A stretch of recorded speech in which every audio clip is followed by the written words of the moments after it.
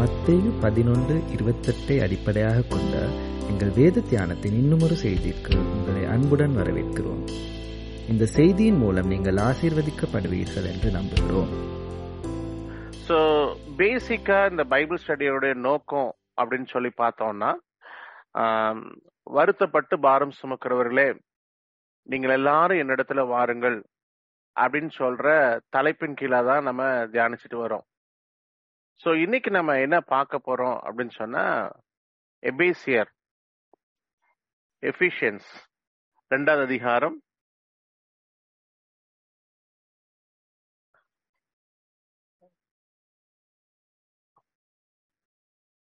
எபேசியர் 2வது அதிகாரம்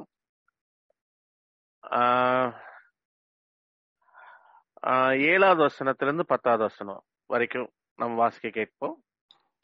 கிறிஸ்து இயேசுவுக்குள் நம்மை அவரோட கூட எழுப்பி உன்னதங்களிலே அவரோட கூட உட்காரவும் செய்தார். கிருபையினாலே விசுவாசத்தை கொண்டு ரட்சிக்கப்பட்டீர்கள். இது உங்களால் உண்டானதல்ல, இது தேவனுடைய ஈவு. ஒருவரும் பெருமை பாராட்டாதபடிக்கு இது கிரியைகளினால் உண்டானதல்ல. ஏனெனில் நற்கிரியைகளை செய்கிறதற்கு நாம் கிறிஸ்து இயேசுவுக்குள் சிருஷ்டிக்கப்பட்டு தேவனுடைய செய்கையாயிருக்கிறோம். அவைகளில் நாம் நடக்கும்படி அவர் முன்னதாக அவைகளை ஆயத்தம் பண்ணியிருக்கிறார். ஆனபடியினால் முன்னே மாம்சத்தின்படி புறஜாதராயிருந்து மாம்சத்தில் கையினாலே செய்யப்படுகிற விருத்த சேதனமுடையவர்களால் விருத்த சேதனம் இல்லாதவர்கள் எனப்பட்ட நீங்கள் அக்காலத்திலே கிறிஸ்துவை சேராதவர்களும் இஸ்ரவேலுடைய காணியாட்சிக்கு புறம்பானவர்களும் வாக்குத்தத்தத்தின் உடன்படிக்கைகளுக்கு அந்நியரும் நம்பிக்கை இல்லாதவர்களும் இவ்வுலகத்தில் தேவன் அற்றவர்களுமாய் இருந்தீர்கள் என்று நினைத்துக் கொள்ளுங்கள். முன்னே தூரமாய் இருந்த நீங்கள் இப்பொழுது கிறிஸ்து இயேசுவுக்குள் கிறிஸ்துவின் ரத்தத்தினாலே 10வது வசனம் வரைக்கும் தான் brother. Thank you. Sorry, it's okay. சரி, இப்ப இதுல நம்ம அடிப்படையாக தியானிக்கிற வசனம் என்ன வசனம்னா 8வது வசனம். கிருபையினாலே விசுவாசத்தை கொண்டு ரட்சிக்கப்பட்டீர்கள், இது உங்களால் உண்டானது அல்ல, தேவனுடைய ஈவு. சோ நான் ரோமர் 6வது அதிகாரம் 16வது வசனத்துல கன்க்ளூட் பண்ணும் பொழுது ரட்சிப்பு எவ்வளவு முக்கியம் அப்படின்றத நான் கன்க்ளூட் பண்ணேன். ஏன் அப்படின்னு சொன்னா,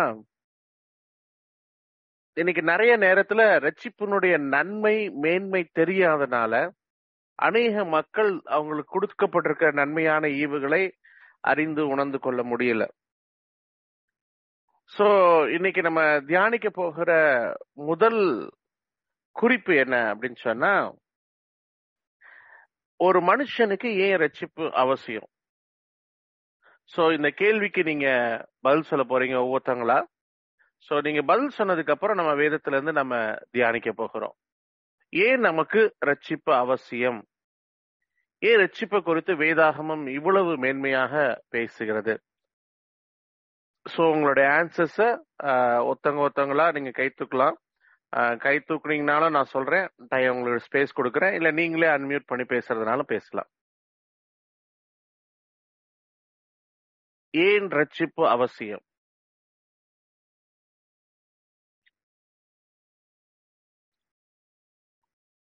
மக்கள் ரட்சிப்பு இருந்தாதான் பரலோகத்துக்கு போக முடியும். ஓகே,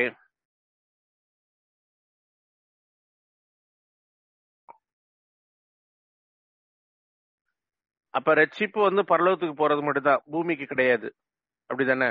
அப்படி இல்ல அங்கிள், பூமிக்கும் இருக்கு ரட்சி.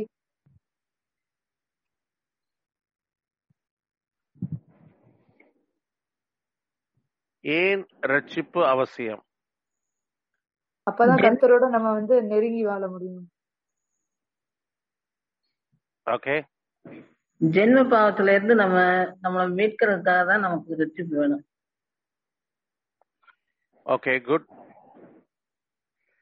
ரட்சிப்பு என்பது ஒரு முடிவு பெறாத காரியம். அதை நாங்கள் உயிரோடு இருக்கும் வரை ரட்சிப்புக்கு நாங்கள் கண்டிக்க வேணும். அதை சரியாக தேவனுடைய சமூகத்துல நாங்க பாதுகாத்துக் கொள்ள வேண்டும் என்றது மட்டுமல்ல, எங்களுடைய ரட்சிப்பின் சாட்சியை மற்றவர்கள் பார்க்கிற போது அவர்கள் இயேசுவை நம்புவதற்கு ஏதுவாக இருக்கும். ஓகே, பரிசுத்த வாழ்க்கைக்கு ரட்சிப்பு தான் முதல் படி. பரிசுத்தமான வாழ்க்கைக்கு ரட்சிப்பு தான் முதல் படி. குட். நாங்க இயேசு கிறிஸ்துவை போல மாறுவதற்கு ரட்சிப்பு அவசியம். That's great. தேவன் ஒரு மனிதனை என்ன நோக்கத்துக்காக இந்த உலகத்துக்கு அனுப்பினாரோ அந்த நோக்கத்தை நாங்கள் நிறைவேற்றி கொண்டோம் என்பது ரட்சிப்பு. குட். பாவத்திலிருந்து எங்களால விடுபட முடியாதனால ரட்சிப்பு அவசியம். பாவத்தினால நம்ம விடுதலையாக முடியாதனால. Very good. எங்களால சுயமா விடுபட முடியாது. Very good. Anything else? எல்லோரும் பாவம் செய்து தேவ மகிமை அற்றவர்களா இருப்பதனால நமக்கு ரட்சிப்பு அவசியமா இருக்கு. That's full side. அதுதான் சரி. Very good.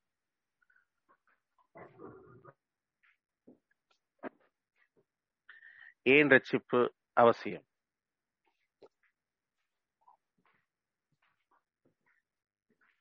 ஓகே. சோ நீங்க தேவ மகிமை பெற்றுக்கொள்ள முடியும். தேவ மகிமை பெற்றுக்கொள்ள முடியும். மில்கா சிஸ்டர் என்னமோ சொன்னீங்க. ரட்சிப்பு இல்லாமல் பாவ மன்னிப்பு இல்லை. பாவ மன்னிப்பு இல்ல. Very good.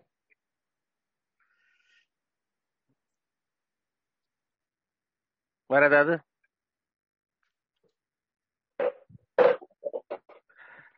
சரி. வேற கொஞ்சம் இதாயிடுச்சு போனு. இப்ப பாவத்துல இருந்து சவுண்ட் கேட்கல. இப்ப கேக்குதா பிரதர்? கேக்குது சிஸ்டர். நம்ம அடிமைத்தனத்துல இருந்து மீள்றதுக்கு பாவத்தில இருந்து விழுங்குறதுக்காக ரட்சிக்கப்படுது. ஓகே. சரி. நீங்க சொன்ன ஆன்சர்ஸ் எல்லாம் சரியான ஆன்சர். தப்பான ஆன்சர் யாரும் சொல்லல. ஆனா ஒரு சின்ன ஒரு இன்ஃபர்மேஷன் அதுல மிஸ்ஸிங். என்ன இன்ஃபர்மேஷன் அப்படின்னு சொன்னா, நான் ஏன் பாவத்துல இருந்து விடுதலை ஆகணும், நான் ஏன் பரிசுத்தமா வாழணும், நான் ஏன் நித்திய ஜீவனுக்கு போகணும் அப்படின்ற ஒரு கொஸ்டின் இருக்கு. சில ஆண்டுகளுக்கு முன்பாக ஒரு இயேசு கிறிஸ்துவை நம்பாத ஒரு மனிதன் என்ற ஒரு கேள்வி கேட்டாரு. அது என்னை யோசிக்க வச்சுச்சு. என்ன கேள்வினா, பரலோகம் அப்படின்றது ஒண்ணு இல்லைன்னா நீங்கெல்லாம் இயேசு கிறிஸ்துவ நம்புவீங்களா அப்படின்னு சொல்லி. இன்னைக்கு நம்ம இயேசு கிறிஸ்துவிடத்திலிருந்து என்ன கிடைக்கும், எனக்கு பரிசுத்தம் கிடைக்கும், அது கிடைக்கும், இது கிடைக்கும் அப்படின்னு சொல்றதுனால இன்னைக்கு அநேக காரியங்களை செய்யறோம். இயேசு கிறிஸ்துவை அன்பை உணர்ந்தவர்களாய், நான் திருப்பி சொல்றேன், இயேசு கிறிஸ்துவினுடைய அன்பை உணர்ந்தவர்களாய் நம்ம என்ன செஞ்சிருக்கோம், அதுதான் கொஸ்டின். இயேசு கிறிஸ்து நம்ம மேல உள்ள அன்பை சிலுவையில மறித்து வெளிப்படுத்தி இருக்கிறார்.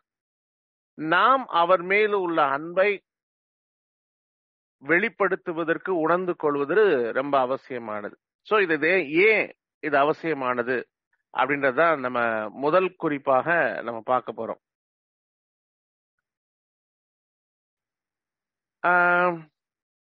இந்த உலகத்துல ஏன் பாவம் செய்யக்கூடாது அப்படின்னு வேதாகமம் சொல்லுதுன்னா, இப்ப பொய் சாட்சி சொல்லாதிருப்பாயாக, கொலை பண்ணாதிருப்பாயாக அப்படின்னு சொல்லி நிறைய கட்டளைகள், பிரமாணங்கள், தீர்ப்புகள் மனிதருக்கு அருளப்பட்டிருக்கு. இதனுடைய நோக்கம் என்ன அப்படின்னு சொன்னா, இப்ப நிறைய பேர் நம்பிட்டு இருக்காங்க, நான் பொய் சொல்றதுனால ஒரு பிரச்சனையில இருந்து தப்ப முடியும், நான் இதை செய்யறதுனால ஒரு காரியத்துல இருந்து நான் ஜெயம் கொள்ள முடியும் அப்படின்னு சொல்ற நம்பிக்கையில இருக்காங்க. சோ வசனம் என்ன சொல்லுது அப்படின்னு சொன்னா, இவைகள் உங்களை விடுதலையாக்காது.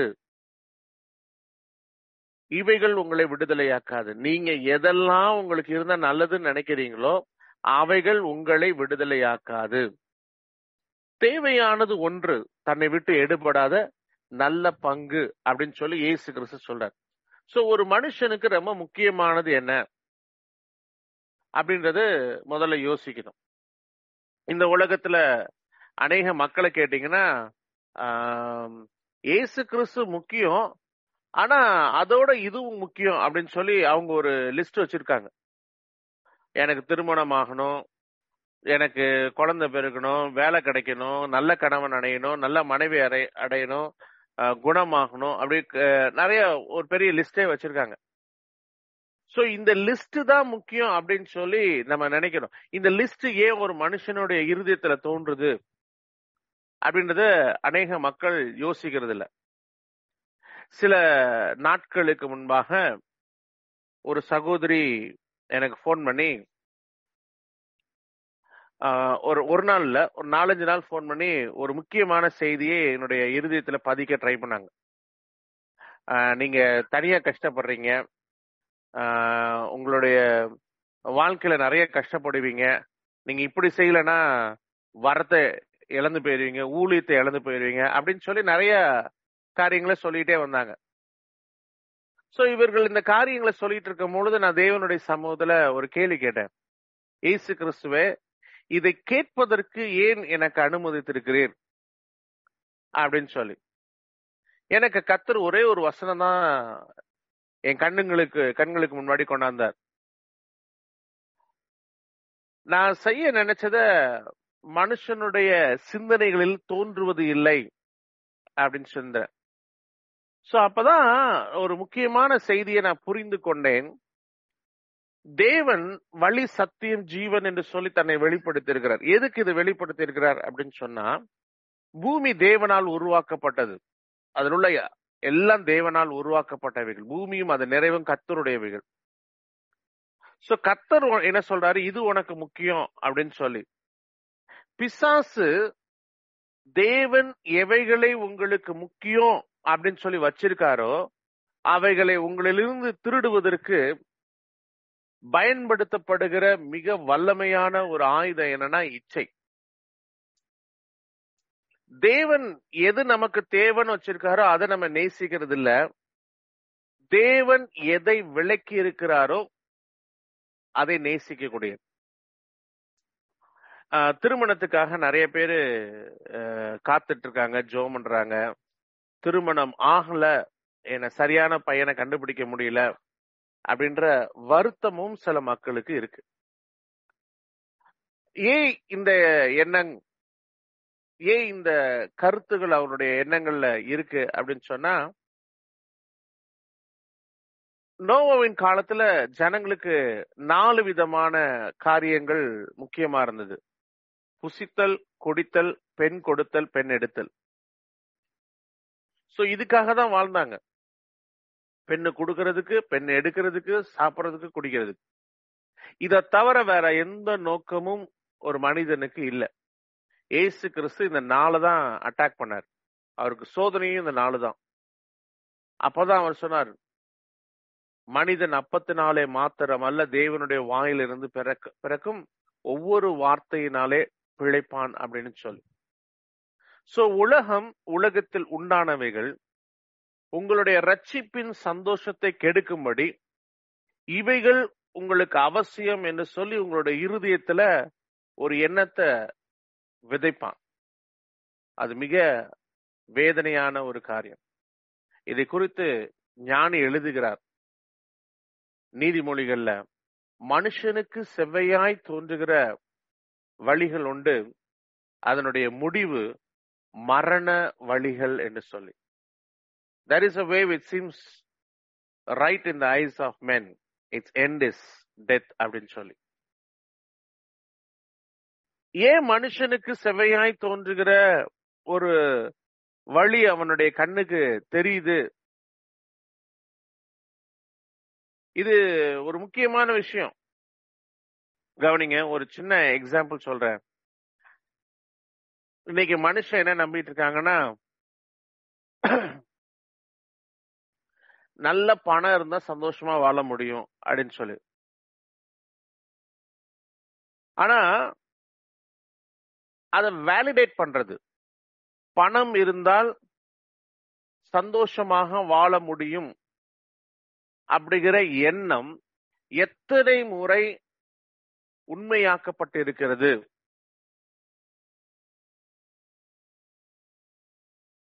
அப்படின்ற கேள்வி கேட்டோம்னா அதுக்கு ஆன்சர் கிடையாது. ஏன் ஆன்சர் கிடையாது அப்படின்னு சொன்னா, அப்படி நம்புறவங்க, அது ப்ரூவ் பண்ணப்படவில்லை. அது நம்பிக்கையாக மாத்திரம்தானே இருக்கு ஒழிய, அது யாராலும் பணத்தினாலே சகல சந்தோஷத்தையும் அடையலாம் என்கிற கருத்து உறுதியாக்கப்படவில்லை. ஆனா எத்தனையோ வருடங்கள், எத்தனையோ நூற்றாண்டுகளாய் ஒரு கருத்து, ஒரு சத்தியம் உண்மையாக்கப்பட்டு இருக்கிறது. அதை நம்புறதுக்கு நமக்கு மனசுல இடம் இல்லை. நான் அடிக்கடி கிறிஸ்துவை அறிந்தவர்களை பார்த்து ஒரு முக்கியமான ஒரு காரியம் சொல்லுவேன். சத்தியம் அப்படின்னு சொல்றதை குறித்து வேதம் வாசிக்கும் பொழுது, வேதம் சொல்லும் பொழுது ஹிடன் ட்ரெஷர், அது மறைக்கப்பட்ட பொக்கிஷம் அப்படின்னு சொல்லி வசனம் சொல்லுது. அது ஏன் மறைக்கப்பட்ட பொக்கிஷம் அப்படின்னு சொன்னோம்னா, இன்னைக்கு நிறைய டைம் ட்ரூத்தை ப்ரூவ் பண்ணணும் அப்படின்னு சொல்லி எதிர்பார்க்கிறாங்க. அது சத்தியமா இருக்கிறபடியினால் சத்தியம் தன்னை சத்தியம் என்று சொல்லி ப்ரூவ் பண்ண வேண்டிய அவசியம் இல்லை. நீங்கள் சத்தியத்தை அறிந்து கொள்ள வேண்டுமே ஒழிய சத்தியம் அது எதையும் ப்ரூவ் பண்ண வேண்டிய அவசியம் இல்லை. இன்னைக்கு அதனாலதான் இயேசு கிறிஸ்து ஜீவனுள்ள தேவனா, அறிந்து கொள்ள உதவும் அப்படின்னு சொல்லும் பொழுது அது இது இயேசு கிறிஸ்துவனுடைய சமூகத்துல இரக்கத்தை கொடுக்கக்கூடிய ஒரு ஜெபமாக மாறுகிறது. ஆனா அதே தேவ தூஷணமா எப்ப மாறுது? நீ கிறிஸ்துவானால் உன்னையும் என்னையும் ரட்சித்துக்கொள் அப்படின்னு சொல்லும் பொழுது. சோ ரட்சிப்பு அப்படின்ற வார்த்தை ஏன் நமக்கு ரொம்ப அவசியம்னா, நித்தியத்துக்கு ரட்சிப்பு இல்லாம போக முடியாதுன்றது உண்மை. இந்த பூமியில ரட்சிப்பு இல்லாம நீங்க வாழ முடியாது. சந்தோஷமா இருக்க முடியாதுன்னு சொல்ல மாட்டேன், வாழ முடியாது. அவ்வளவு மிக அவசியமான ஒரு காரியம். ரைட். இப்ப நான் ரட்சிப்பினுடைய சில பகுதிகளை நம்ம தியானிக்க போறோம். ஏன் ரட்சிப்பு அவசியம் அப்படின்னு சொல்லி. கொலோசியருக்கு எழுதின நிருபத்துல பவுல் எழுதுகிறார், சகலமும் அவரை கொண்டும் அவருக்கென்றும் அவருக்குள்ளும் சிருஷ்டிக்கப்பட்டிருக்கிறது. அவருக்குள் எவ்ரிதிங் இஸ் ஸ்டேபிள், ஸ்திரப்பட்டு இருக்கிறது அப்படின்னு சொல்லி அப்போஸ்தலனாகிய பவுல் எழுதுகிறார். அப்படின்னா என்ன அர்த்தம்? இயேசு கிறிஸ்துவுக்குள்ள நீங்க ஒரு காரியத்தை செய்யும் பொழுது, அவரை சார்ந்து அவருடைய வழிகளிலே செய்யும் பொழுது, பெருங்காற்று வரும், பெருங்காற்று அடிக்கும், பெரு வெள்ளம் வரும். ஆனா அது கற்பாறையிலே கட்டப்பட்டு இருக்கிறபடினால் அது அசையாது. சோ உலகமும் உலகத்தில் உண்டானவைகளும் அழிக்கக்கூடிய வல்லமையை இழந்து போகிறது. இன்னைக்கு நிறைய பேரு இயேசு கிறிஸ்து சிலுவையிலே பெற்ற விடுதலையை நம்ப மறுக்கிறார்கள். இது எப்படின்னு சொல்றேன்.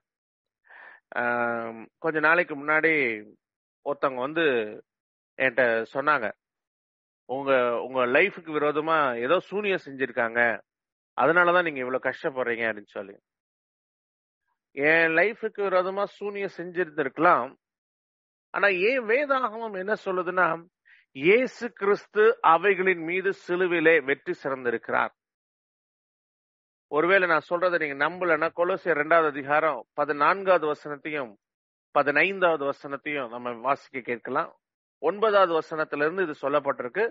நேரத்தை கருத்தில் கொண்டு 14, 15 வசனத்தை நம்ம வாசிக்க கேட்கலாம். நமக்கு எதிரடையாகவும் கட்டளைகளால் நமக்கு விரோதமாகவும் இருந்த கையெழுத்தை குலைத்து அதை நடுவில் இராதபடிக்கு எடுத்து சிலுவையின் மேல் ஆணி அடித்து துரைத்தனங்களையும் அதிகாரங்களையும் புரிந்து கொண்டு வெளியரங்கமான கோலமாக்கி அவைகளின் மேல் சிலுவையிலே வெற்றி சிறந்தார். இயேசு கிறிஸ்து அவைகளின் மீது வெற்றி சிறந்தார். சோ இப்ப பிசாச துரத்துறது, சூனியத்திய கட்டுகளை உடைக்கிறது, இதெல்லாம் என்ன அப்படின்னு சொன்னா, என்னமோ 2 கால்ல ஒரு வாழை வச்சுட்டு 2 கொம்பு வச்சுட்டு ஒரு பிசாச துரத்துறது இல்ல. அவைகளின் மீது இயேசு கிறிஸ்து முன்னாடியே ஜெயித்துட்டார். ஆனா பிரச்சனை என்னன்னா, அதனுடைய அதிகாரம், துரைத்தனம் எல்லாத்தையும் உரிந்து கொண்டார். பிசாசுக்கு வல்லமை கிடையாது. ஆனா என்ன பிரச்சனை அப்படின்னு சொன்னா, பிசாசுக்கு இடம் கொடுக்கக்கூடிய ஒரு சிந்தனை. இன்னைக்கு நிறைய நேரத்துக்கு நம்ம பிசாசுக்கு இடம் கொடுக்கிறோம் அப்படின்னு தெரியாம அநேக தவறான காரியங்களை செய்கிறோம். உங்களுக்கு ரொம்ப ப்ரிசைஸா ஒண்ணு சொல்றேன். இயேசு கிறிஸ்து இந்த பூமியில பிரசங்கம் பண்ணும் பொழுது ஒரு முக்கியமான ஒரு கருத்தை சொல்றாரு. என் நாமத்தினாலே பிசாசுல துரத்தணும், உங்களுடைய நாமத்தினாலே அதை செய்தோம், இதை செய்தோம். இயேசு கிறிஸ்து அவங்கள பார்த்து சொன்னாரு, நான் உங்களை ஒரு காலமும் அறியேன். இயேசு கிறிஸ்து அறியேன் அப்படின்ற ஒரு வார்த்தையை பயன்படுத்துறார். யாருன்னா, இவங்க இயேசு கிறிஸ்துவின் நாமத்தினாலே அநேக காரியங்களை செய்தவர்கள். சோ கொஸ்டின் என்னன்னா, இன்னைக்கு பிசாசு துரத்தப்படணும், அற்புதம் நிகழணும், ஒரு அதிசயமான காரியம் உண்டாகணும், இப்படி எல்லாம் நம்ம ரொம்ப ஆசைப்படுறோம். ஆனா இதெல்லாம் இயேசு கிறிஸ்து அறியேன் அப்படின்னு சொல்ற மக்களுக்கு வச்சிருக்கார். மத்தேயு எழுதின சுவிசேஷம் 7வது அதிகாரம் 23வது வசனத்தை வாசிக்க கேட்கலாம்.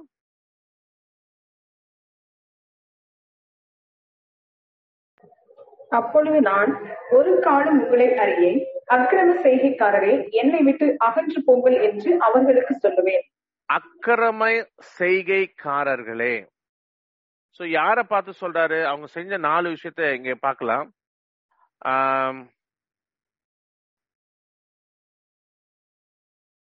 உம்முடைய நாமத்தினாலே தீர்க்க தரிசனம் செஞ்சோம், சொன்னோம், பிசாசுகளை துரத்தணும், அநேக அற்புதங்கள். அநேகர் என்னை நோக்கி இருக்கட்டும் சிஸ்டர்.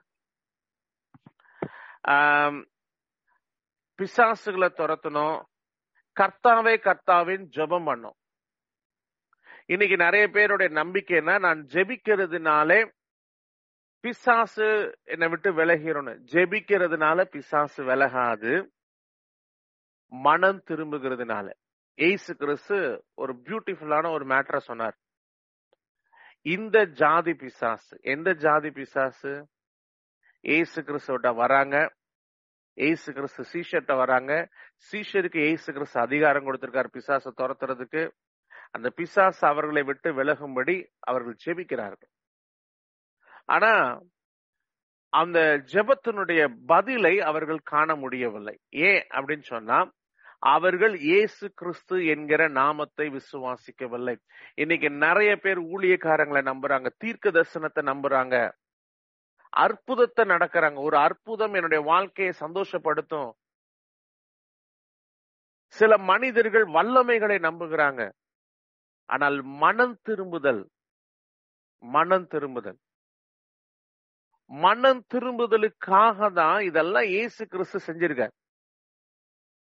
சோ மனம் திரும்புதல் இல்ல அப்படின்னு சொன்னீங்கன்னா, இயேசு கிறிஸ்து ஒவ்வொருவருக்கும் அவரிடத்துல வரும்போது, எனக்கு வருத்தம் இருக்கு, பாரம் இருக்கு, எனக்கு வேதனை இருக்கு, கண்ணீர் இருக்கு அப்படின்னு சொல்லும் போது அவர் என்ன சொல்றாரு? நீ இன்னும் ரட்சிப்படையல, ரட்சிப்பின் சந்தோஷம் என்னன்னு உனக்கு தெரியல, ரட்சிப்பினுடைய நன்மை உனக்கு புரியல, உன்னுடைய இறுதிய மனம் திரும்புதலுக்கு நேராக கடந்து செல்லல. கிறிஸ்டி ரட்சிப்புனா என்ன அப்படின்னு சொல்லி கேட்கும் பொழுது, பரலோகத்துக்கு போக முடியாது அப்படின்னு சொல்லி. பரலோகத்துக்கு யார் போவா? மிகுந்த உபத்திரவத்தில் தங்களுடைய வஸ்திரத்தை ஆட்டுக்குட்டியின் இரத்தத்தினாலே தூய்மையாய் தோய்த்தவர்கள். இன்னைக்கு நிறைய பேர் நினைக்கிறாங்க, நான் சின்ன வயசுல இருந்து வசனத்தின்படி நடக்கிறேன். அது சுய நீதி. நான் வசனத்துக்கு கீழ்ப்படுகிறேன் அப்படின்னு நினைச்சு நீங்க செஞ்சிட்டு இருந்தீங்கன்னா அது சுய நீதி. சுய நீதியினாலே தேவனுடைய ராஜ்யத்தை நீங்கள் சுதந்திரித்துக் கொள்ள முடியாது. இயேசு கிறிஸ்துவின் ரத்தத்தினாலே உண்டாகிற நீதி, இயேசு கிறிஸ்துவின் ரத்தத்தினால் கழுவப்படுகிறதினால் உண்டாகிற நீதி. இன்னைக்கு அநேக மக்கள் இந்த பிசாசுனுடைய வஞ்சகத்துல சிக்கியிருக்காங்க. நான் கொஞ்ச நாள்ல ரொம்ப நாளாவே ஒரு முக்கியமான ஒரு வார்த்தையை நான் பகிர்ந்து கொண்டே வரேன். சில விஷயங்கள்ல நம்ம குருடனாக்கப்பட்டவர்களாக மாறிக்கொண்டு இருக்கிறோம். ஃபார் எக்ஸாம்பிள், உதாரணத்துக்கு சொல்றேன், பொய் சொல்லக்கூடாது அப்படின்னு நம்ம நினைக்கிறோம். நீங்க ஏன் பொய் சொல்றீங்க, பொய் சொன்னா தப்பிக்க முடியும் அப்படின்ற சிந்தனை எங்க இருந்து வந்துச்சு? அததான் நாங்க பிசாசுன்னு சொல்றோம். இவங்க எனக்கு கெடுதல் பண்ண முடியும், இவர்கள் என்னை அழிக்க முடியும், இவர்கள் என் பேரை கெடுக்க முடியும் அப்படின்னு நீங்க நினைச்சிட்டீங்கனாலே நீங்கள் இயேசு கிறிஸ்துவை ஆராதனை செய்யவில்லை.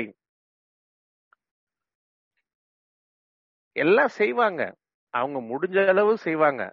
ஆனா அவங்க செய்யறது வாய்க்காதே போகும். ஏன்னா அவர் சொல்லியிருக்கார், நான் உன் கூட இருக்கேன், நான் உன்னை விட்டு விலகுவதும் இல்லை கைவிடுவதும் இல்லை. உங்களுக்கு ஒருவேளை இயேசு கிறிஸ்து உங்க கூட இருக்காரான்ற சந்தேகம் வந்துச்சுன்னா அடையாளமா ரத்தம் கொடுத்திருக்காரு. உங்க கூட இருப்பேன்றதுக்கு சாட்சியா இம்மானுவேல் என்கிற நாமத்தை கொடுத்திருக்கிறார். சோ இருப்பாரா இருக்க மாட்டாரான்ற சந்தேகம் உங்களுக்குள்ள எப்போதும் வர வேண்டாம். ரைட். அப்ப இயேசு கிறிஸ்து என்ன சொல்றாரு? உன்னை தொடுகிறவன் என் கண்மணியை தொடுகிறான், நீ நாசமா போவன்னு ஒருத்தவங்க சொல்றாங்க. இயேசு கிறிஸ்து என்ன சொல்றாரு? நான் உன் கூட இருக்கேன், டோன்ட் வரி அபௌட் இட். அந்த வார்த்தைகளை குறித்து கவலைப்படாத. சில மனிதர்கள் சொல்லுவாங்க, இயேசு கிறிஸ்து சொல்றதபடி கேட்க கூடாதுன்றதுக்கு சில மனிதர்கள் தந்திரமாக பிசாசுடைய கையில வேலையில இருப்பாங்க. நான் சொல்றபடி நீ செய். நீங்க அவங்கள பார்த்து கேட்கணும், நீங்க இயேசு கிறிஸ்துவா? இன்னைக்கு நிறைய நேரத்துல இயேசு கிறிஸ்து உங்களுக்கு என்ன சொல்லுகிறாரோ அதை கேட்காதபடி உங்களுடைய இருதயத்தை வசப்படுத்துவதற்காக தந்திரமான வார்த்தை இது நடந்துட்டு இருக்கு. ஏன் பிசாசு வந்தான்? பிசாசு தான் இயேசு கிறிஸ்து சிலுவையில ஜெயித்துட்டாரே, அவருடைய ரத்தம் உங்களுக்கு கொடுக்கப்பட்டிருக்கு, ஆவியின் ஜீவனமான வார்த்தைகள் இருக்கு. அப்ப எப்ப இருள் வந்துச்சு? வெளிச்சம் உண்டாக கடவது என்று சொல்லி உங்களுடைய இருதயத்துல வெளிச்சத்தை உண்டாக்கின பின்பு இருள் எங்க இருந்து வந்துச்சு? இயேசு கிறிஸ்து அதிகாரம், வல்லமை, துரைத்தனம் எல்லாத்தையும் உரிந்து கொண்டதுக்கு எங்க இருந்து வல்லமை வந்துச்சு? ஏன்னா நீங்க செய்த தவறு. என்ன தவறு? இந்த சூனியத்தினால என்னை அழிக்க முடியும், இவர்களுடைய எனக்கு விரோதமாய் எழும்புகிற இந்த குற்றச்சாட்டை என்னை அழிக்க முடியும், இந்த பிரச்சனை என்னை அழிக்க முடியும், இந்த மனிதனுடைய எண்ணெய் என்னை அழிக்க முடியும்.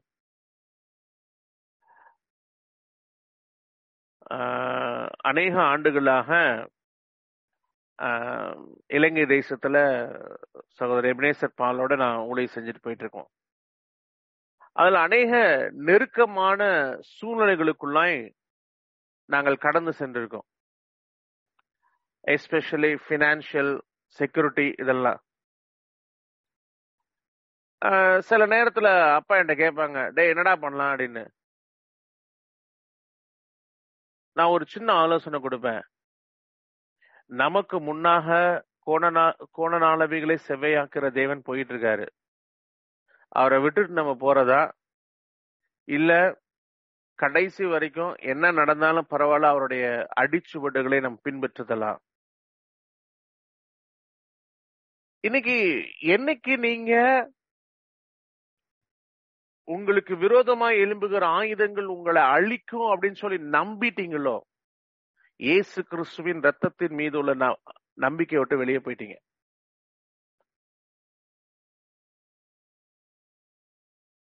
ஒரு மனிதன் உங்களுக்கு விரோதமா எழும்புகிறான் அல்லது உங்களை குற்றப்படுத்துகிறான், பலவிதமான பொய்யான வார்த்தைகளை பேசுறாங்க,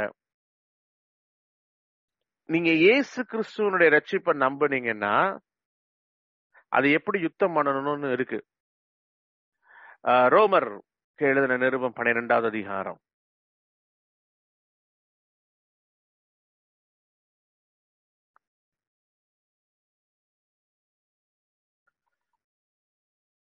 18வது வசனத்திலிருந்து. கூடுமானால் உங்களால் ஆன மட்டும் எல்லா மனுஷரோடும் சமாதானமாய் இருங்கள். பிரியமானவர்களே, பழி வாங்குதல் எனக்குரியது, நானே பதில் செய்வேன் என்று கர்த்தர் சொல்லுகிறார் என்று எழுதியிருக்கிறபடியால் நீங்கள் பழி வாங்காமல் கோபாக்கினைக்கு இடம் கொடுங்கள். கோபாக்கினைக்கு இடம் கொடுங்கள். நீங்க பழி வாங்கினீங்கன்னா கோபாக்கினைக்கு நீங்க இடம் கொடுக்கலன்னு அர்த்தம். அதாவது ஒரு மனிதன் தேவனுடைய வார்த்தைகளுக்கு விரோதமாக ஒரு காரியத்தை செய்யும் பொழுது அவர்கள் தேவனுடைய கோபாக்கினைக்கு நேராக நடத்தப்படும்படி நீங்க பழி வாங்காம இருக்கணும். You should not react. அப்ப நீங்க என்ன செய்யணும்? தொடர்ந்து வாசிப்போம். அன்றியும் உன் சத்துரு பசியா இருந்தால் அவனுக்கு போஜனம் கொடு. உன் சத்துரு பசியா இருந்தால் அவனுக்கு போஜனம் கொடு. அவன் தாகமா இருந்தால் அவனுக்கு பானம் கொடு. நீ இப்படி செய்வதனால் அக்கினி தழலை அவன் தலையின் மேல் குவிப்பாய். அக்கினி தழலை அவன் தலையின் மேல் குவிப்பாய். சோ பிசாசை எரிச்சு சாம்பலாக்கணும் அப்படின்னு சொன்னா நீங்க என்ன செய்யணும்? பசியா இருக்கிறவனுக்கு ஆகாரம் கொடுக்கணும், தாகமா இருக்கிறவனுக்கு தண்ணீர் கொடுக்கணும். இதுக்கு பதிலா நீங்கள் குற்றவாளிகள் என்று தீர்க்கப்படாதபடிக்கு மற்றவர்களை குற்றவாளிகள் என்று தீர்க்காதிருங்கள் அப்படின்னு சொல்ற வார்த்தைக்கு விரோதமா நீங்க வாயினாலே பாவம் செய்யும் பொழுது அவர்கள் செய்த தவறுக்காக அவர்கள் தண்டனை அனுபவிப்பாங்க. நீங்கள் அவர்களை நியாயம் தீர்த்த குற்றத்திற்காலே நீங்கள் தண்டனைக்கு உரியவர்களாக மாறுவீர்கள். அப்படின்னா என்ன அர்த்தம்? இந்த பூமியில ரட்சிப்பின் வஸ்திரம் இல்லாதபடி இந்த பிசாசுனுடைய எந்த தந்திரத்திற்கும் நீங்கள் தப்ப முடியாது. இங்க இந்த பைபிள் ஸ்டடியில வந்திருக்குல்ல, நிறைய பேர் ரொம்ப பயப்படுறதுன்னா ரெண்டு விஷயம். ஒன்னு பிசாசு, ரெண்டாவது பாவம். எஸ்பெஷலி இந்த திருமணத்துல நிறைய பேர் கேட்கிற ஒரு கேள்வி, பிரதர் இந்த பொண்ணு நல்ல பொண்ணா, இந்த பையன் நல்ல பையனா? அப்படின்னு சொன்னா அவர்களுடைய நம்பிக்கை என்னவென்று சொன்னால், ஒரு கெட்ட பொண்ணால ஒரு கெட்ட பையனால குடும்ப வாழ்க்கையை அழிக்க முடியும் என்கிற நம்பிக்கை. பவுல் இதற்கு விரோதமாக ஒரு கருத்தை எழுதி வச்சிருக்காரு. கொரிந்தியருக்கு எழுதின புஸ்தகம் நிருபம் 7வது அதிகாரம்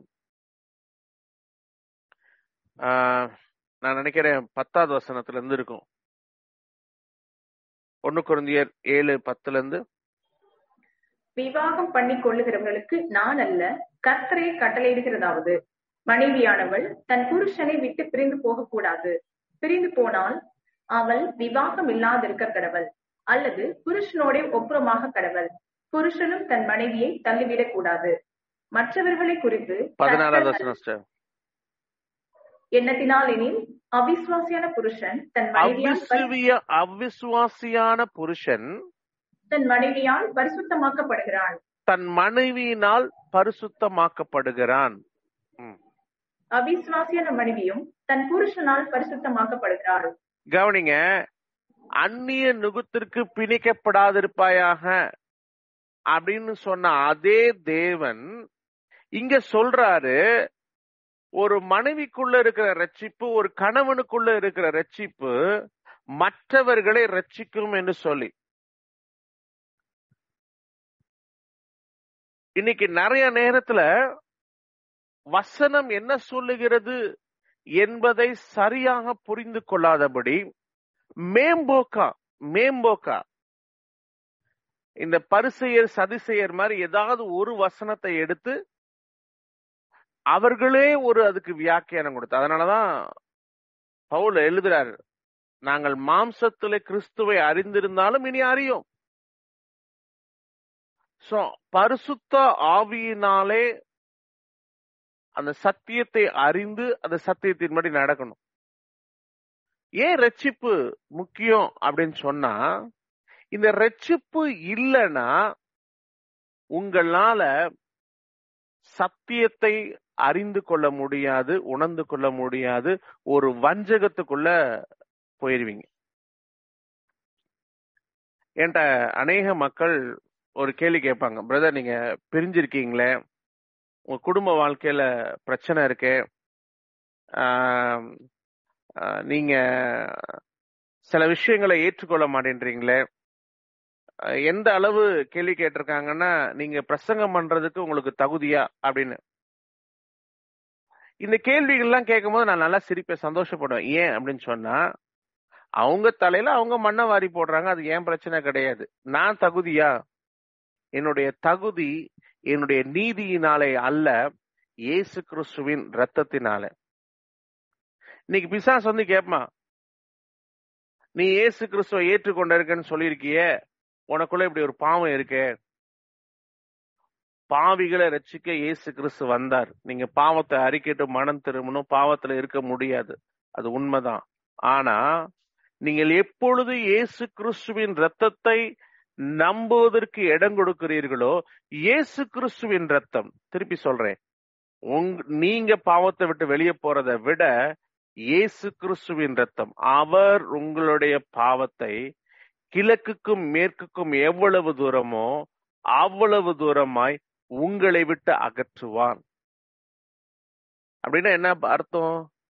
இந்த ரட்சிப்பு அப்படின்ற வார்த்தைக்குள்ள, இந்த ரட்சிப்பு என்கிற ப்ராசஸ்க்குள்ள நீங்கள் கடந்து வரவில்லை என்று சொன்னால் நியாயப்பிரமாணத்தை நிறைவேற்ற முடியாது, இந்த பூமியில சந்தோஷமா வாழ முடியாது, எந்த ஒரு காரியத்தையும் செய்ய வேண்டிய விதத்துல செய்ய முடியாது.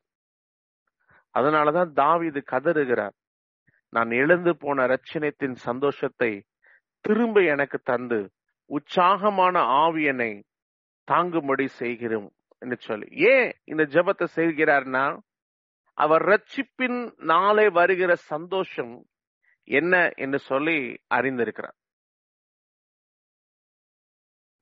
இந்த வருஷத்துக்கு ஒரு வாக்கு தத்தத்தை நான் தியானிக்க ஆரம்பிச்சேன். இந்த வருஷ தொடக்கத்துல இந்த வருஷத்துக்குரிய வாக்கு தத்தமாக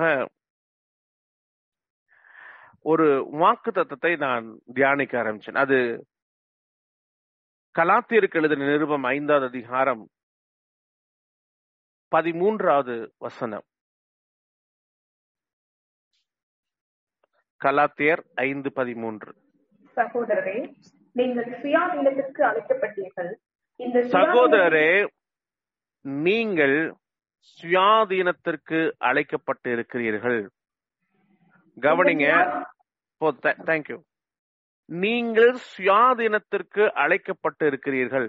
இதே வார்த்தைய பவுல் திருமண உறவுக்கு சொல்றார், அடிமைப்பட்டவர்கள் அல்ல. இன்னைக்கு நிறைய குடும்பம் சட்டத்திற்கு அடிமையா இருக்கிறதுனால ஒன்னா வாழ்ந்துட்டு இருக்காங்க. இந்த மனுஷனை கட்டி தொலைஞ்சிட்டேன், இந்த புள்ளை பெத்து தொலைஞ்சிட்டேன். அநேக கிறிஸ்தவர்கள் தங்க வாயில சொல்றாங்க, இந்த மனுஷனை கட்டிக்கிட்டதுக்கு எனக்கு என்ன பிரயோஜனம் அப்படின்னு சொல்லி. அவர்கள் நினைச்சுக்கிறாங்க அவங்க டிவோர்ஸ் ஆகலன்னு. அவங்க நாவினாலே இந்த காரியம் கர்த்தரால் வந்ததுன்னு சொன்னதுக்கு அப்புறம் கணவனை குறை சொல்றது, மனைவியை குறை சொல்றது, திருமண வாழ்க்கை வேதனைன்னு சொல்றது. நீங்கள் தேவனுடைய பார்வையிலே விவாகரத்து ஆனவர்கள். வேணா தேச சட்டத்தின்படி நாங்க ஒன்னா வாழ்ந்துட்டு இருக்கோம், நாடகம் நடிக்கலாம். ஏன் இதை உணர முடியல, ஏன் இதை அறிந்து கொள்ள முடியலன்னா, ரட்சிப்பின் வஸ்திரம் இல்ல. உங்களுடைய கண்கள் குருடாக்கப்பட்டுருச்சு. வேதத்தின் மகத்துவங்களை பார்க்கும்படி உங்களுடைய கண்கள் திறக்கப்பட வேண்டும். அதிசயங்களை பார்க்கும்படி கண்களை திறந்துடும் அப்படின்னு கேட்கணும். நீங்க கேட்கலன்னா இந்த உலகத்தினுடைய வழிமுறைகள் அக்கார்டிங் டு த கோர்ட், திருமணம் ஆனவர்கள் விவாகரத்து ஆகலனா நீங்கள் ஒன்றாக வாழுகிறவர்கள் என்பது கணக்கு. இந்த கணக்கை வச்சு நீங்க இயேசு கிறிஸ்துவை ஏமாத்த முடியாது. ஒரு ஆலயத்துல சப்ஸ்கிரிப்ஷன் இருந்துச்சுன்னா நீங்க ஆலயத்துல ஒரு ஆளு, ஆனால் தேவனுடைய சபையில அங்கமாவதற்கு நீங்கள் மனம் திரும்ப வேண்டும். நீங்கள் திருமணத்திலே தரித்திருப்பதற்கு ரட்சிக்கப்பட்டிருக்க வேண்டும். கர்த்தர் வீட்டை கட்டாராகில் அதை கட்டுவருடைய பிரயாசம் விருதான். உங்களால உங்க குடும்பத்தை கட்ட முடியாது. சோ ரட்சிப்பு என்பது ஒவ்வொரு விஷயத்திலையும் மிக மிக முக்கியமானது. ரீசெண்டா ஒருத்தவங்களை பார்த்து நான் கேட்டேன், நிறைய படிச்சுட்டு போறோம், எக்ஸாம்ல படிச்சுட்டு போறது ஞாபகம் வர வைக்கிறது யார் அப்படின்னு. அதுக்கு பதில் தெரியாது நிறைய பேருக்கு. அது பரிசுத்த ஆவியானவருடைய செயல். சில மக்கள் அவர் செய்த நன்மைகளுக்காக நன்றி சொல்றாங்க, சில மக்கள் நன்றி சொல்லவில்லை. நன்றி சொல்லாதவர்களுடைய இருதயம் இருளடையும், பிசாசு உள்ள வருவான், இச்சைகளுக்கு இடம் கொடுத்து ஒரு நாள் அவர்கள் பெற்றவைகளை இழந்து போவார்கள். சோ ரட்சிப்பின் வஸ்திரம் அப்படின்றது என்ன? ரொம்ப சிம்பிளா சொல்லணும்னா, ஏன் பிசாசு இந்த ரட்சிப்பின் வஸ்திரத்தின் மீது ரொம்ப கவனமா இருக்கிறான்னா, உங்களுடைய நிர்வாணம், நீங்கள் எல்லாருக்கும் முன்னாக அவமானப்படணும், நிந்திக்கப்படணும், தலை குனியணும் அப்படின்னா பிசாசு முதல்ல என்ன செய்வானா, உங்களுடைய வஸ்திரத்தை, ரட்சிப்பின் வஸ்திரத்தை உங்களிடத்திலிருந்து புடுங்குவான். சோ கிறிஸ்துவுக்குள் பிரியமானவர்களே, ரட்சிப்பு என்பது இந்த பூமியிலே நீங்கள் சந்தோஷமாய் வாழுவதற்கு மிக அவசியமானது. சோ இந்த செய்திய நான் ஒரு கன்க்ளூஷன்ல நான் முடிக்க விரும்புகிறேன். கொலோசியர் 2வது அதிகாரத்தில் நமக்கு தெரியும், சகலமும் தேவனை கொண்டும் தேவனுக்கென்றும் தேவனுக்குள்ளும் உருவாக்கப்பட்டிருக்கிறது அப்படின்னு சொல்லி. இந்த கலாத்தியர் 5வது அதிகாரத்துல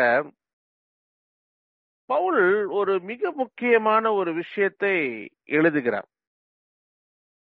15வது வசனத்திலிருந்து வாசிக்கலாம். நீங்கள் ஒருவரை கடிந்து பற்றித்தீர்களானால் அழிவீர்கள். அப்படி ஒருவரால் ஒருவர் அழிக்கப்படாதபடிக்கு எச்சரிக்கையாயிருங்கள்.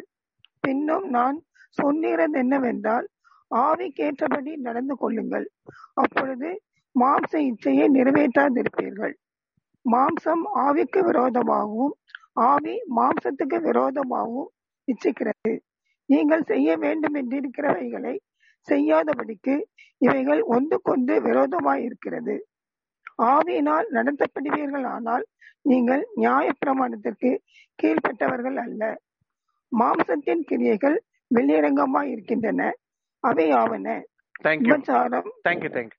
சோ இங்க என்ன சொல்லியிருக்காரு? ஆவியினாலே நடத்தப்படுவீர்கள் என்று சொன்னால் உங்களுக்குள்ள அன்பு இருக்கும், சந்தோஷம் இருக்கும், சமாதானம் இருக்கும், உங்களுக்குள்ள பயம் இருக்காது, அடுத்தவங்களை குற்றப்படுத்த மாட்டீங்க. இன்னைக்கு அநீதியான காரியங்களை கிறிஸ்துவின் நாமத்துல செய்யறாங்க. ஊழியக்காரர்களை குற்றப்படுத்துவது, மற்றவர்களை குற்றப்படுத்துவது. உங்களுக்கு என்ன அதிகாரம்? ஊழியர்கள் செய்யறாங்க, விசுவாசிகள் செய்யறாங்க. ஏன் இது செய்யறோம்? ஏன் இந்த கசப்பான கனிகள் வருது?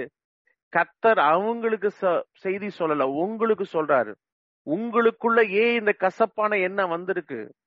இந்த மனிதன் மீது, இந்த மகள் மீது ஏன் உனக்கு கசப்பான வந்திருக்கு? நீ நிர்வாணமாக மாற்றப்பட்டிருக்கிறாய். உன்னுடைய வஸ்திரத்தை இழந்து நீ நிர்வாணியா இருக்கிற அப்படின்றதை எச்சரிக்கிறார் இயேசு கிறிஸ்து. அந்த எச்சரிப்பின் சத்தத்தை கேட்டு என்னுடைய நிர்வாணம் மூடப்படும்படி, நான் ஆதி அன்பிலே நான் ஊற்றப்படும்படி என்னை ஒப்பு கொடுக்கிறேன். கெட்ட வார்த்தை, கோபம், மற்றவர்களை காயப்படுத்துதல், தனக்கானவைகளை யோசித்தல், இவைகளை எல்லாம் என்ன சொல்லுது? ரட்சிப்பின் வஸ்திரத்தை நீங்கள் இழந்திருக்கிறீர்கள் என்பதை உங்களுக்கு எச்சரிக்கிறது. சோ ரட்சிப்பு இல்லாம இந்த பூமியில ஒன்னும் உங்களால செய்ய முடியாது. நிறைய பேர் பிளான் பண்ணுவாங்க, நான் இதை செஞ்சு அதை செஞ்சு கடன் அடைச்சிடேன். நீயோ கடன் வாங்காதிருப்பாய் என்பது கட்டளை. அந்த கட்டளையை மீறும் பொழுது நீங்கள் தேவனுக்கு விரோதமாக பாவம் செய்கிறீர்கள். இன்னைக்கு ஏன் குடும்பத்துல பிரச்சனை, ஏன் கையின் பிரயாசத்துல பிரச்சனை, ஏன் உறவுகளில பிரச்சனை? எந்த இடத்துல நீங்க வசனத்தை விட்டு வெளியே போயிருக்கீங்கன்றது பார்க்காம அடுத்தவங்க எந்த இடத்துல வெளியே போயிருக்காங்கன்றத மட்டும்தான் பேசிட்டு இருக்கோம். நீங்கள் பேசுகிற ஒவ்வொரு வார்த்தைக்கும் நீதியாய் கணக்கு கொடுக்க வேண்டிய ஒரு நாள் வரும். நான் ஆரம்ப காலத்துல இந்த இரத்தத்தை குறித்து, இயேசு கிறிஸ்துவின் இரத்தத்தை குறித்து ஒரு எண்ணம் உடையவன். என்ன எண்ணம்னா, இரத்தம் என்பது ஒருவனை சுத்திகரிப்பதற்கு, அக்கினி என்பது எரிப்பதற்கு என்று சொல்லி. சோ ஒரு மீட்டிங்ல ஆல்டர் கால்ல பாடும் பொழுது அந்த மனிதன் ஃபாதர் பெக்மன்ஸ் பாட்டை பாடிட்டார். எனக்கு பயங்கர கோபம், இரத்த ஜெயம் அப்படின்ற பாட்டை பாடிட்டார். சோ அவர் வேத வசனத்துல இருந்து கண்டபடி நான் கோவப்பட்டேன், திட்டினேன். இதை நான் மறந்து போயிட்டேன். இந்த சம்பவத்தை நான் மறந்து போயிட்டேன். சில பிரச்சனைகளுக்குள்ள நான் தனிப்பட்ட வாழ்க்கையில டிப்ரெஷனுக்குள்ள போகும் பொழுது, குடும்ப வாழ்க்கையில நான் விடப்படும் பொழுது, யாருடைய உதவியற்ற, அதாவது தகப்பன் தாய் உறவினர்கள் சொந்தம் என்று சொல்லி யாரும் இல்லாத ஒரு அனாதையாய் மாற்றப்படும் பொழுது கர்த்தர் இந்த பாவத்தை காட்டினாரு. நீ ஆவியினாலே நடத்தப்பட்டு இருப்பாய் என்று சொன்னால் ரட்சிப்புக்கு ஏதுவான கனிகளை கொடுக்க வேண்டும். மாம்சத்தின் கிரியைகள் தான் இந்த பிரிவினை, கோபம், வைராக்கியம், இதெல்லாம் உன்கிட்ட இருந்துச்சுன்னா உனக்குள்ள ரட்சிப்பின் சந்தோஷம் இருக்கா அப்படின்னு சொல்லி நான் மனம் திரும்புவதற்கு அன்றைக்கு ஒப்பு கொடுத்தேன். கர்த்தர் இழந்து போன ரட்சிப்பின் சந்தோஷத்தை எனக்கு கொடுத்திருக்காரு. இன்னைக்கும் என் மேல கசப்பான எண்ணங்கள், தவறான எண்ணங்கள் இருக்கிற ஒரு கூட்ட ஜனங்கள் இருக்காங்க. அவங்கள ஆசீர்வதியும் ஜெபிக்கிறதுக்கு இயேசு கிறிஸ்து எனக்கு பலன் கொடுத்திருக்கிறார், இரக்கம் பாராட்டி இருக்கிறார். அவர்களுக்கு உதவி செய்யறதுக்கு தேவன் எனக்கு பலன் கொடுத்திருக்கிறார். சோ இது எப்ப நடக்கும் அப்படின்னு சொன்னா, விடுதலையை விட, விடுதலையின் பிரமாணத்தை விட ரட்சிப்பு ரொம்ப அவசியம் அப்படின்னு சொல்லி அறிந்து கொள்ளுது. இன்னைக்கு ஒரு விடுதலை இருக்கும், நாளைக்கு இன்னொரு பிரச்சனை வரும். ஆனா இன்னைக்கு நீங்க ரட்சிக்கப்பட்டீங்கன்னா அது எந்த ஆயுதமா வேணா இருக்கலாம், அது ஒருபோதும் உங்களுக்கு விரோதமாக எழும்புவதில்லை. சோ இதுவரைக்கும் இந்த ரட்சிப்பினுடைய நன்மை மேன்மையை நீங்கள் அறியாதவர்களா இருந்தீர்கள் என்று சொன்னால், இன்றைக்கு இயேசு கிறிஸ்துவே நான் ரட்சிக்கப்படும்படி எல்லாவற்றையும் நஷ்டமும் குப்பையுமா எண்ணுகிறேன், என்னை அர்ப்பணிக்கிறேன் என்று சொல்லி தேவனுடைய சமூகத்திலே உங்களை அர்ப்பணிக்க முடியுமா? தேவனுடைய சமூகத்திலே கண்களை மூடி, தாவீதின் குமாரனே எனக்கு இறங்கும். ஒரு 2 நிமிஷம் கூட நம்ம ஜெபிக்க போறதில்ல. எனக்கு கடன் பிரச்சனையில இருந்து விடுதலையாகணும், இந்த பிரச்சனையில இருந்து விடுதலையாகணும், இந்த பிசாசு ஓடணும், அந்த பிசாசின் கிரியை அழிக்கப்படணும்.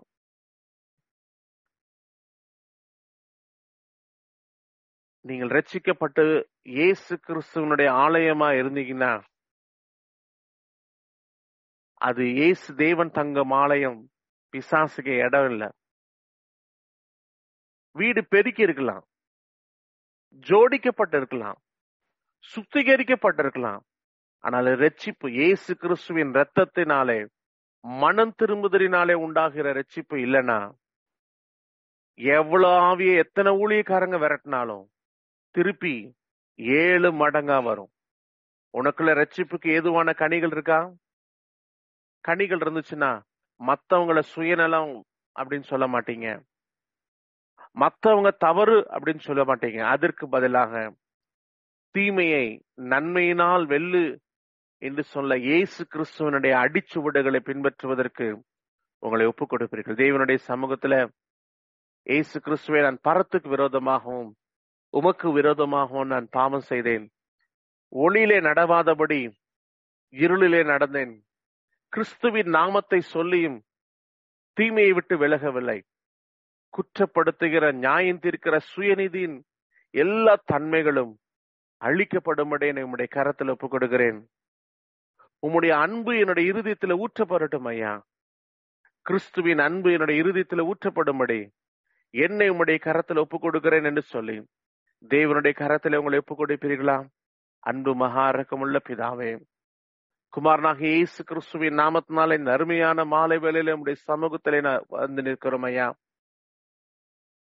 கர்த்தாவே, இந்த பைபிள் ஸ்டடி மூலமாய் உம்முடைய ரட்சிப்பின் நன்மைகளை நாங்கள் அறிந்து உணர்ந்து கொள்ள நீர் எங்களுக்கு பாராட்டின கிருபைகளுக்காக ஸ்தோத்திரம். கர்த்தாவே, விடுதலை, மற்றவர்களுடைய காரியங்கள், மாற்றங்கள், பழி வாங்குதல் அப்படின்னு சொல்லி இந்த உலகத்துல அநேக காரியங்கள் எங்களுக்கு மேன்மையாக காணப்பட்டாலும் எங்களை விட்டு எடுபடாத நல்ல பங்கை நாங்கள் தெரிந்து கொள்ள தேவையானது ஒன்று. என்னை விட்டு எடுபடாத நல்ல பங்கு இன்னது என்பதை பார்க்க எங்களுக்கு பிரகாசமுள்ள ஒரு கண்களை தருவீராக. எங்களை நினைத்தருளுவீராக, நடத்துவீராக. உம்முடைய அனுக்கிரகம், தயவு அருளப்படட்டும். உம்முடைய நாம மகிமை பெறட்டும். இயேசு கிறிஸ்துவின் நாமத்தில் ஜெபம் கேளு நல்ல பிதாவே, ஆமென். எங்களுடன் இணைந்து கொண்டதற்காக உங்களுக்கு நன்றி செலுத்துகிறோம். இயேசு கிறிஸ்து உங்களை ஆசீர்வதிப்பாராக.